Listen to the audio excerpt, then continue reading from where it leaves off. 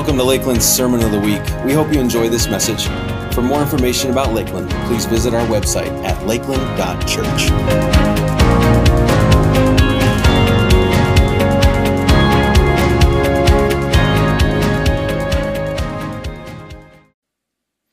All right, well, here we are. This is week 3 of Summer Playlist. I hope you've been enjoying this series. I know I have. We're looking at some of our favorite songs that we're hearing on the radio or some of our favorite worship songs. And it's just kind of diving into these songs and then looking at actually some of the lyrics that are really rooted in some solid biblical foundations. That what's so cool is if we dive into Scripture, then we've got actually a song that every time we hear, it kind of re-anchors us to that Scripture and go, oh yeah, this is what God is reminding us every time I hear these lyrics. And so I'm excited about week 3 here. And so are you guys all excited? Everyone excited?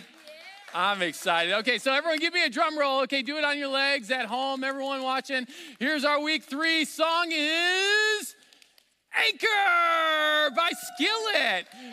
If you haven't heard this song, maybe you've heard it on Christian radio. You might have actually heard it on just kind of public radio. It's one of my favorites, and it's also another one of the favorites from one of the guys here who's regularly on our worship team. And so check out some words and some thoughts from Ben.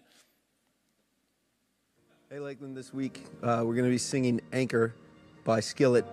A couple of the things that really stand out to me in this song are just really the truth that God is there through everything. The last 2 years I have gone through divorce, lost my mom, lost my grandma, and it's really made me see that no matter what struggles we go through, that He's always there. And the bridge of the song says, "Don't let go, I don't want to do this alone. Don't let go, I know I'll drown on my own. And you're my anchor, so steady me now." Just reminds me, no matter what we go through, if we cling to Him, we'll make it through. I love this song as well. You know, I found myself kind of listening to it a handful of times over kind of this whole COVID season, just going, all right, God, I need you to be my anchor when things feel kind of unsettled in life. And so I don't know if you're like me, but do you ever face that? Where you just kind of feel rattled a little bit, or you feel unsettled a little bit, kind of in your heart, and you feel a little off, or maybe you feel uncertain. Ever? Anyone? I know it's like regular for me to feel off or to feel unsettled. And it's in those moments that I have to be able to say, okay, what is my heart anchored to in this moment? Do I have anything? Because really, when I think about, almost everyone is looking for something solid to hold on to. In fact, that's why so many people struggle with addictions and things like that, is every time that they go to that, they're looking for something that they can control, something they can hold on to. But I think all of us, even those of you who may not say, I even believe in God, you don't have to believe in God to probably be able to look at this when people go to addictions and things like that, to have control or to have something to hold on to and be able to say there's got to be a better way. And there is a better way. And that better way is something I want to talk about today. It's an anchor that we can hold on to. The lyrics in this song say this: "Wave after wave I've been sinking, so unto," listen to this, "your promise I'm clinging. You say that I'm strong, to you I belong, keep holding on. You are my anchor, so steady me now." What are you holding on to? What do you hold on to in life? What holds you kind of in place and that gets you through hard times? What is the promise that you are holding on to? Or do you have a promise that you're holding on to? Because that's what they're talking about in the song. And what is that all about? Today I want to look at just really 2 verses. I think you guys can all handle 2 verses with me. So let me just dive into these 2 verses. Let me read them to us, and then we're going to pick these things apart, okay? Hebrews chapter 6, verse 18 and 19, it says this: "So God has given both His promise and His oath. These 2 things are unchangeable because it's impossible for God to lie." Next slide. Therefore, as we who have fled to Him for refuge hold to the hope that lies before us, can have great confidence. Next slide. This hope is a strong and trustworthy anchor for our souls. It leads us through the curtain into God's inner sanctuary. Okay, so let's talk first at the beginning of this. He talks about the promise. So let's talk about this promise. It starts by saying that God has both given a promise and an oath. Okay, so in the Old Testament, there's two things that almost always went together. There was a promise and an oath. The promise is this. Promise is what is being said as far as what is being promised. The oath is who it's being said in front of. So picture it like this. Even at a wedding, couples will stand face to face and they make promises, but they make those promises in front of witnesses. And I find this really interesting that even in our modern day kind of law, we have, even on a wedding certificate, it'll have the names of those who are obviously being married, and it has witnesses.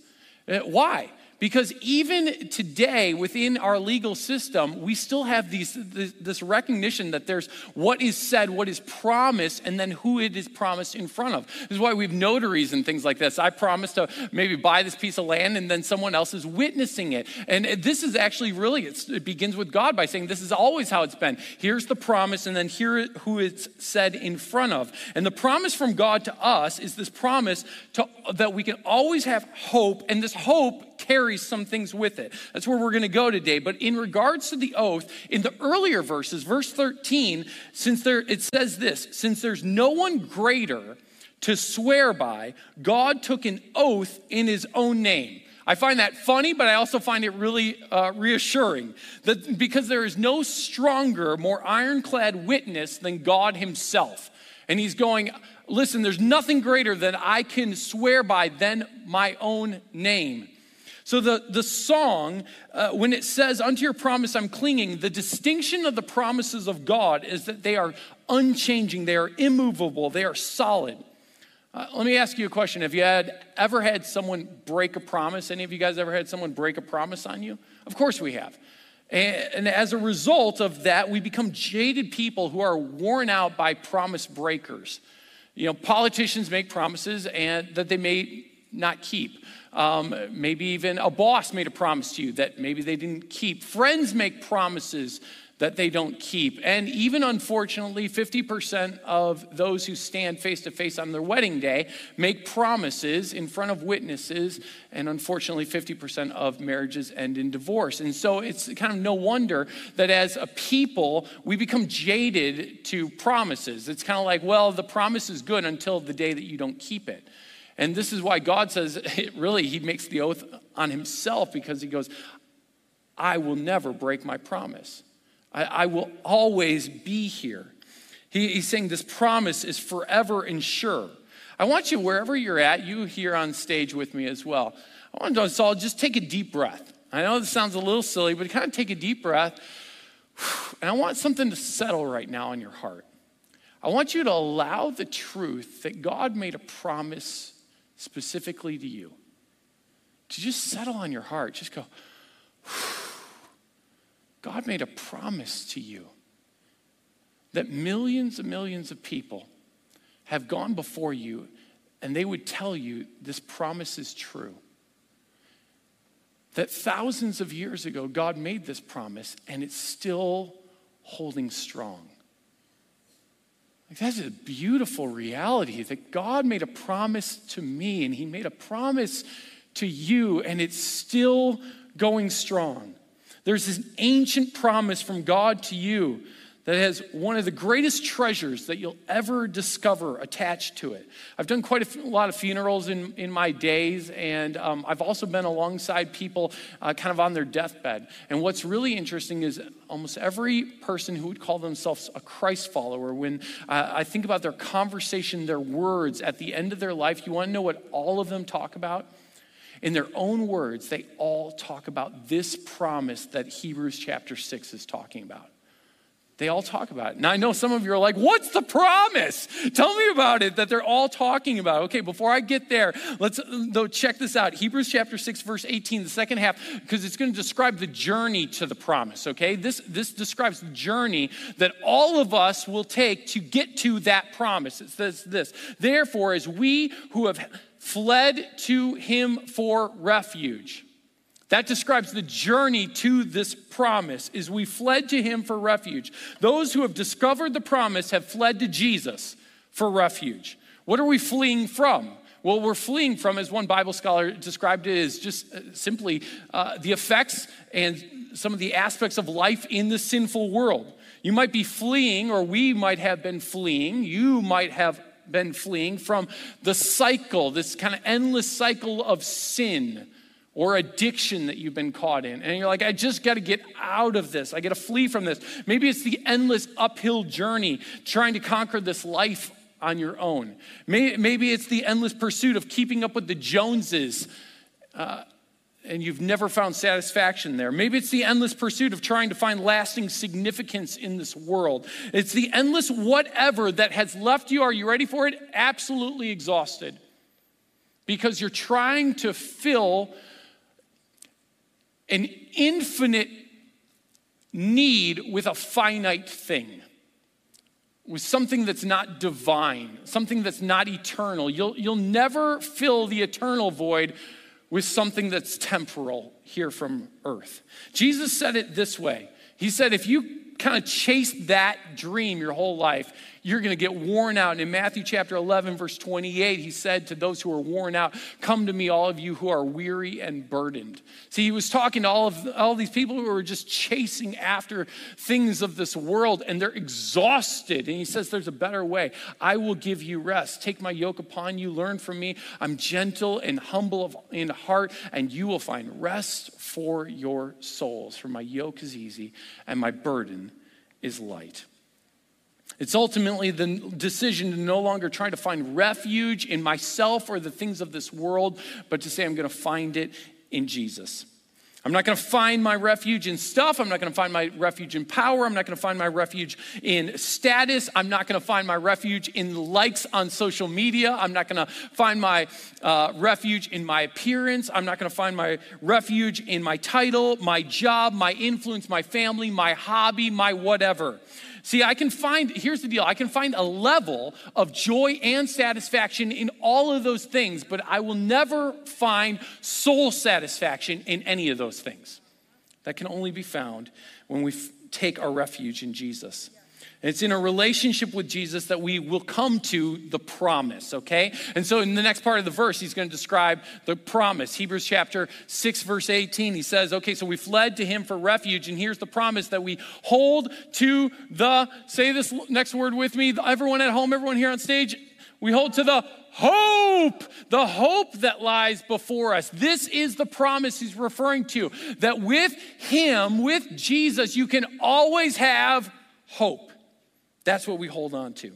This is the promise we find in Jesus. We find hope for every situation that you'll ever face in life. So what's biblical hope? Let me just kind of give you a definition. Hope is this. It's the confident expectation of what God has promised. Confident expectation. Now, I say, what's a biblical definition of hope? Because I would say biblical hope is very different than worldly hope. Worldly hope is wishful thinking, maybe at best. But it's not wishful. It's not, I hope my team wins the Super Bowl. I hope the Bears win this year. I know, that's like immediately. See, all of you are like, Josh, kiss that hope goodbye. See, earthly hope is not very stable. I do hope they win, though. Or I hope I get a raise from my boss, or I hope that's uncertain. Biblical hope is really not hope so, it's know so. It's what you know, it's this confidence of a confident expectation of what God has promised. Biblical hope carries something that seems a little illogical, but it's really not illogical at all because it's based on his promises. I've used this illustration before. I picture it like this. Like imagine Christmas Day and your kids, maybe if you've got kids, they come downstairs and you say, our kids, before you come on into the family room, go into the dining room and we'll tell you when you can come on out and come rushing into the family room. And you can imagine kind of what that's like as the kids are waiting. You want to know what they have? They have hope.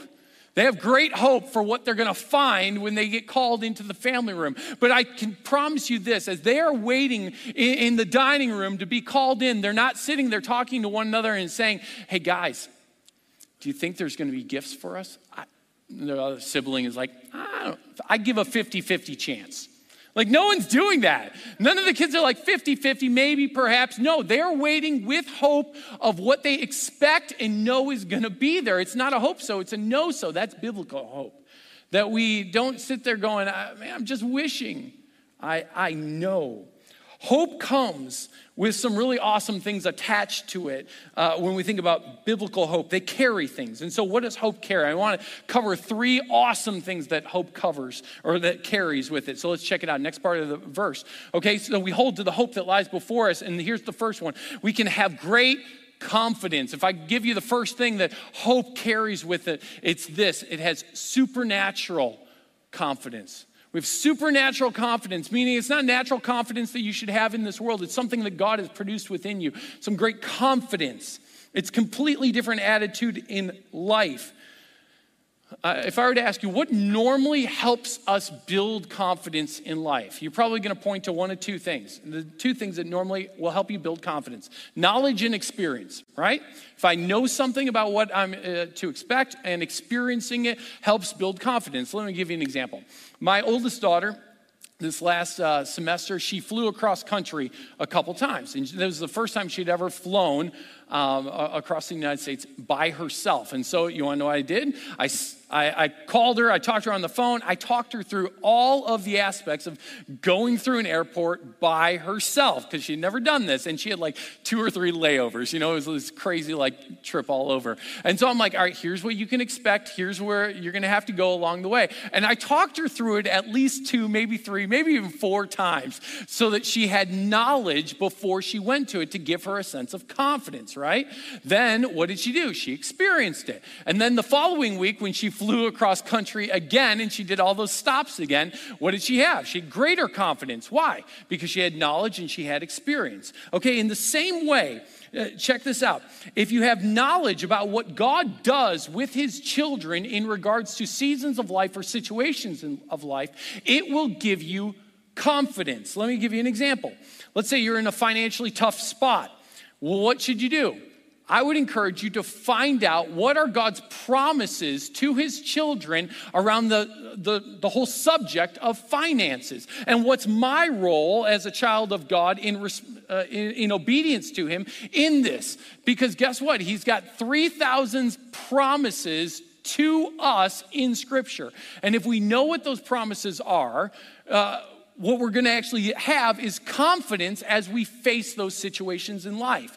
And so what I should probably do is find out, what does God say about his kids when we're facing financially difficult seasons in our lives? Second thing that you need to experience or that you can have is experience.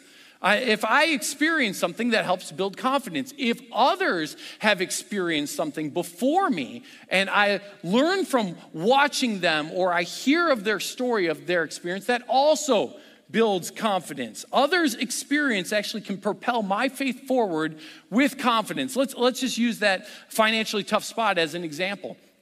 Let's say that one of my close friends comes to me and says, hey, we were in a really tough financial spot as well. And you want to know what we did? We dove into Scripture and we found out that this is how God interacts with his kids when we're in financially tough spots. We learned to trust him. It's so counterintuitive. We learned to trust him and actually give. And as we started giving maybe 10%. We started tithing. And as we did so, God provided us maybe with a job or a raise or whatever it is. And they've got stories connected to it. And you want to know what all of a sudden now I have their experience propels my faith forward. One of the reasons why some of you lack confidence, are you ready for this? Is you don't know what God says around the many promises that he has for you, and you don't have relationships with people who have experiences that can propel your faith forward. I know it seems so silly, but it always comes back to this. Read your Bible, get in a small group.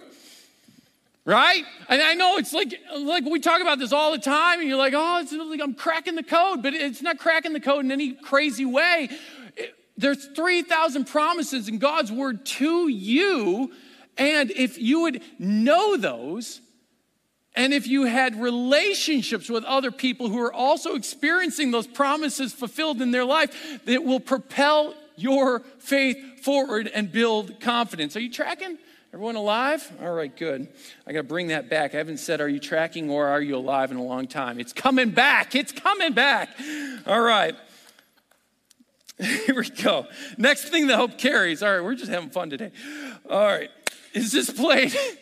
I don't know what's happening right now. All right, we're just, see, if everyone was in the room, it would be so much, they would be all laughing. It would be, all right, were you all laughing? Put it in the chat. We're with you. You're tracking. Okay, second thing. And I love this because this is where the beautiful imagery comes into this about what hope carries. It is this hope is a strong and trustworthy anchor for our souls. So the second thing that hope carries is this, it's supernatural security. I love this because we would think this idea of God being an anchor for us is, it's all throughout Scripture, but it's actually not.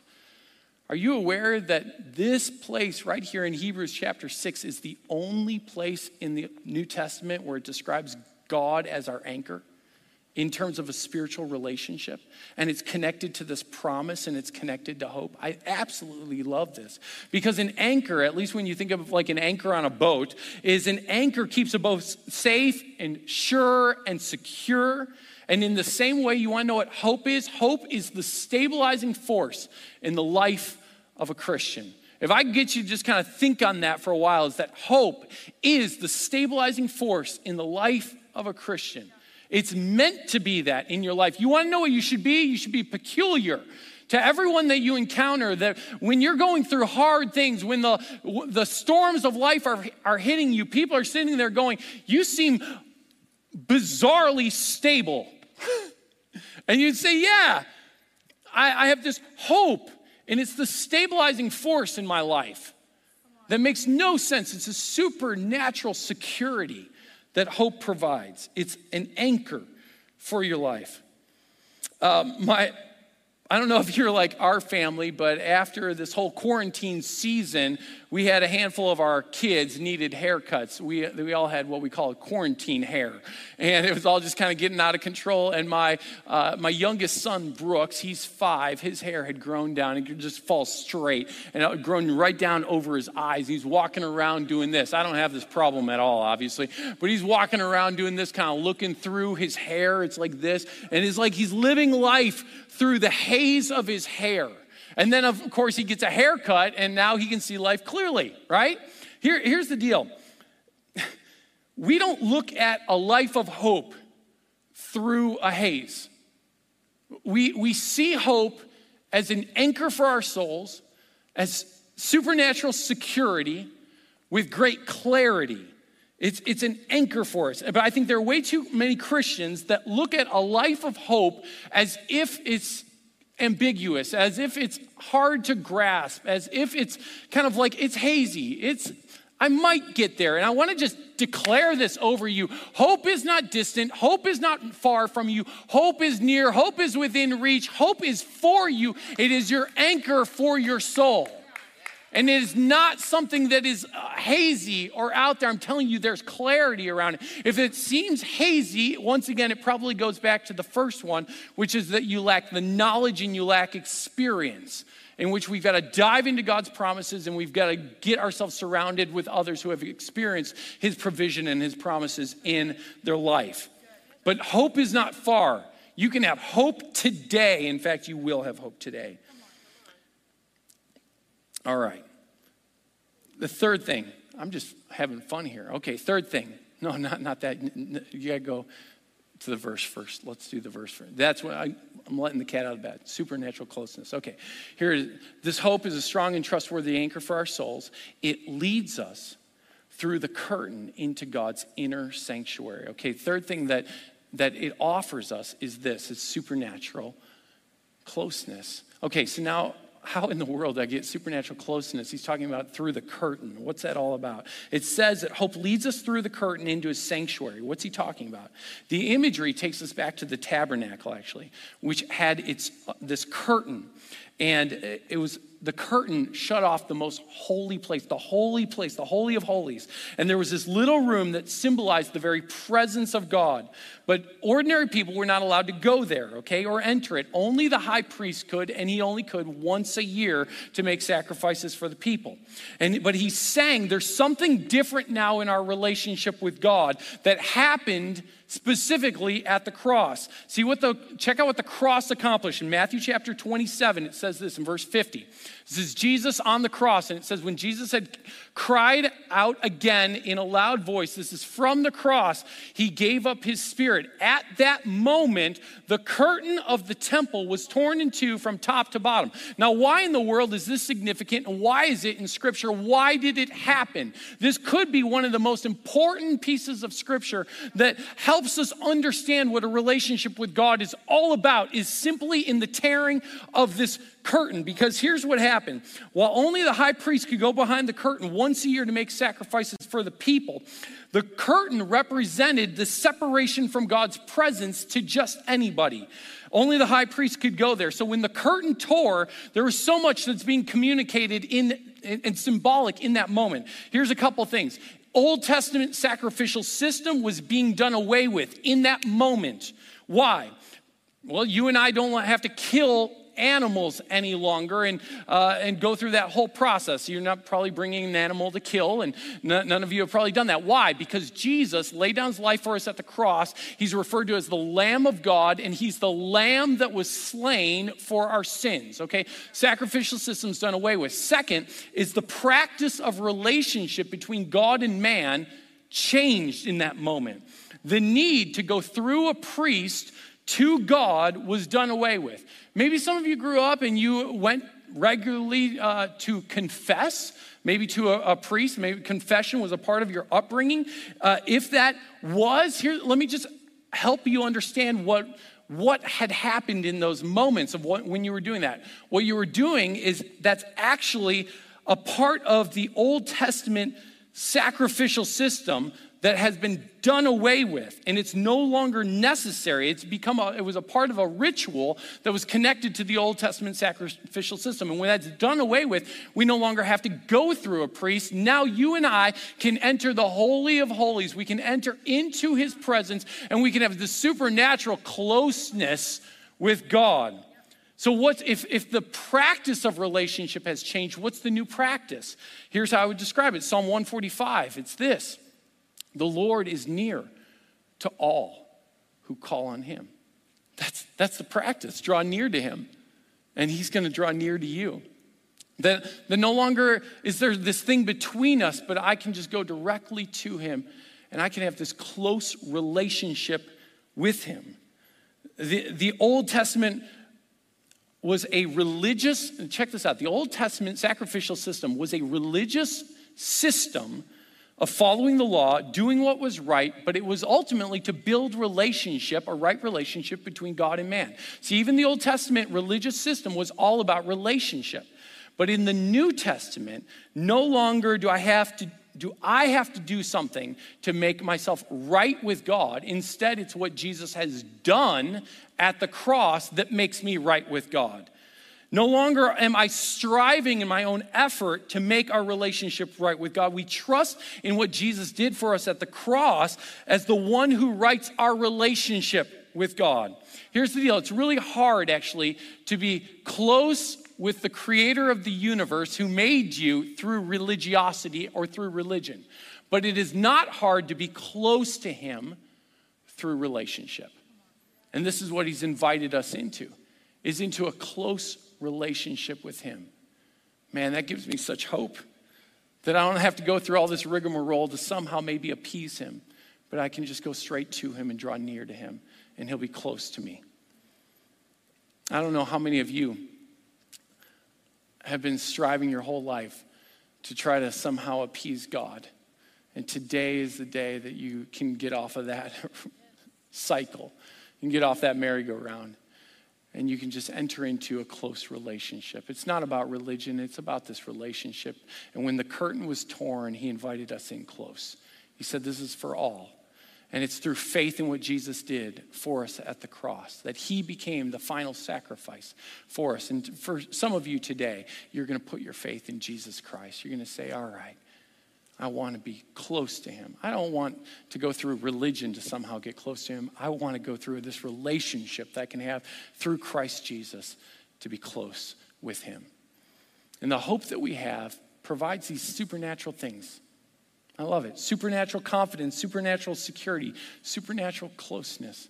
You know, it's almost 7 years ago, my wife and I went through a pretty significant trial in our life. Our daughter was born. She was born early, and she was in the NICU unit for multiple weeks. And probably for the first 10 days, all the news we got was bad. It was just all bad news. She had a hole in her heart, hole in her lungs. They were medicating her basically to keep her totally sedated so that all these things could heal. And it was just really difficult. And I remember during that whole season, though, I had hope. Like supernatural hope. Supernatural confidence, supernatural security, supernatural closeness. And the only way I can describe it is it's all found in Jesus. I had this anchor for my life. And that's for all of us, because we're all going to face times in our life when it seems like the storms of life just nail us. And you're going to need these things. And he goes, I offer it. And in fact, he makes a promise. This is available to you. I want you to all just, maybe for you, you can close your eyes. Don't fall asleep on me at home. But let me give you an image that I just want you to imagine in your head. I want you to imagine an ocean and a big boulder out there by the edge of the ocean. Your life will be lived out there standing on that boulder. And there will be seasons of your life when storms come in from the sea and it seems like the waves are crashing upon that boulder where you're standing, like moment after moment after moment after moment. And then there are other seasons in life where it's like there's no storms, it's beautiful, and the occasional wave comes on in and crashes over this boulder. But here's the beauty of this. This boulder has an anchor that's just anchored right into it, and there's a rope that comes up that you hold on to. And that rope, you want to know what it gives you? It gives you confidence.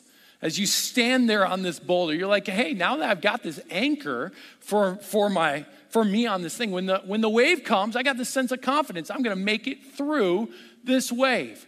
And I've got this anchor that's secure.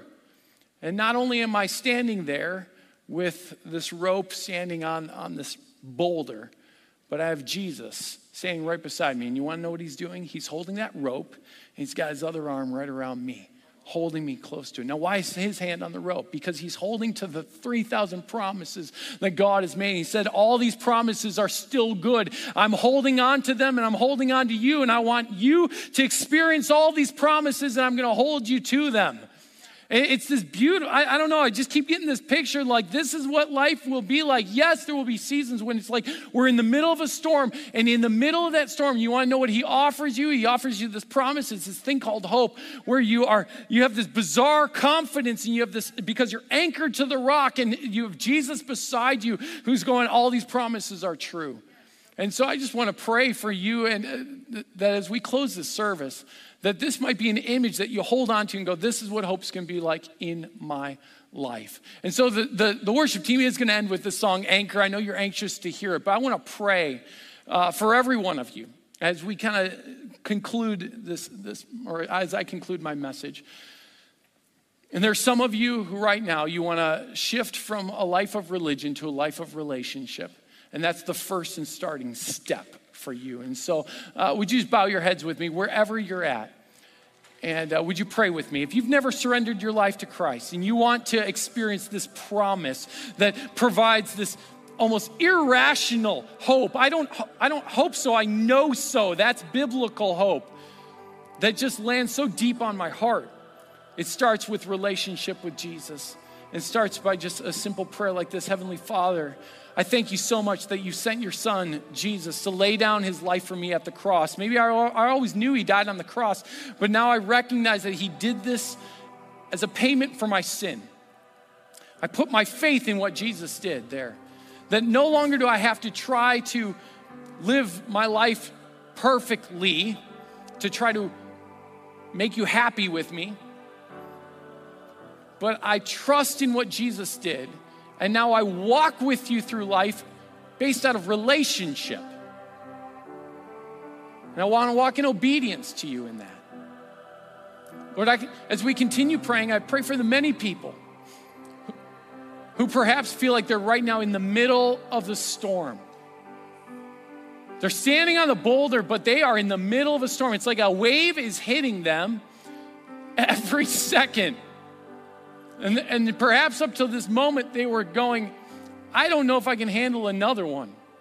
And I'm telling you right now, and in faith, you're agreeing that you can handle dozens more waves. You can handle 100 more waves because your heart is anchored to Jesus. You are holding on to the promises of God, and Jesus is standing beside you as you're handling all those things that you now do it with confidence, you do it with security, and you do it with a closeness of a relationship with God. And so, Lord, carry us through this storm with great confidence, for you are our anchor. And I have a hope because of that. In Jesus' name, amen. Thanks for listening to the Sermon of the Week. If you would like to partner with Lakeland in helping people follow Jesus, be changed by Jesus, and commit their lives to the mission of Jesus, you can contribute to this mission by visiting lakeland.church/give.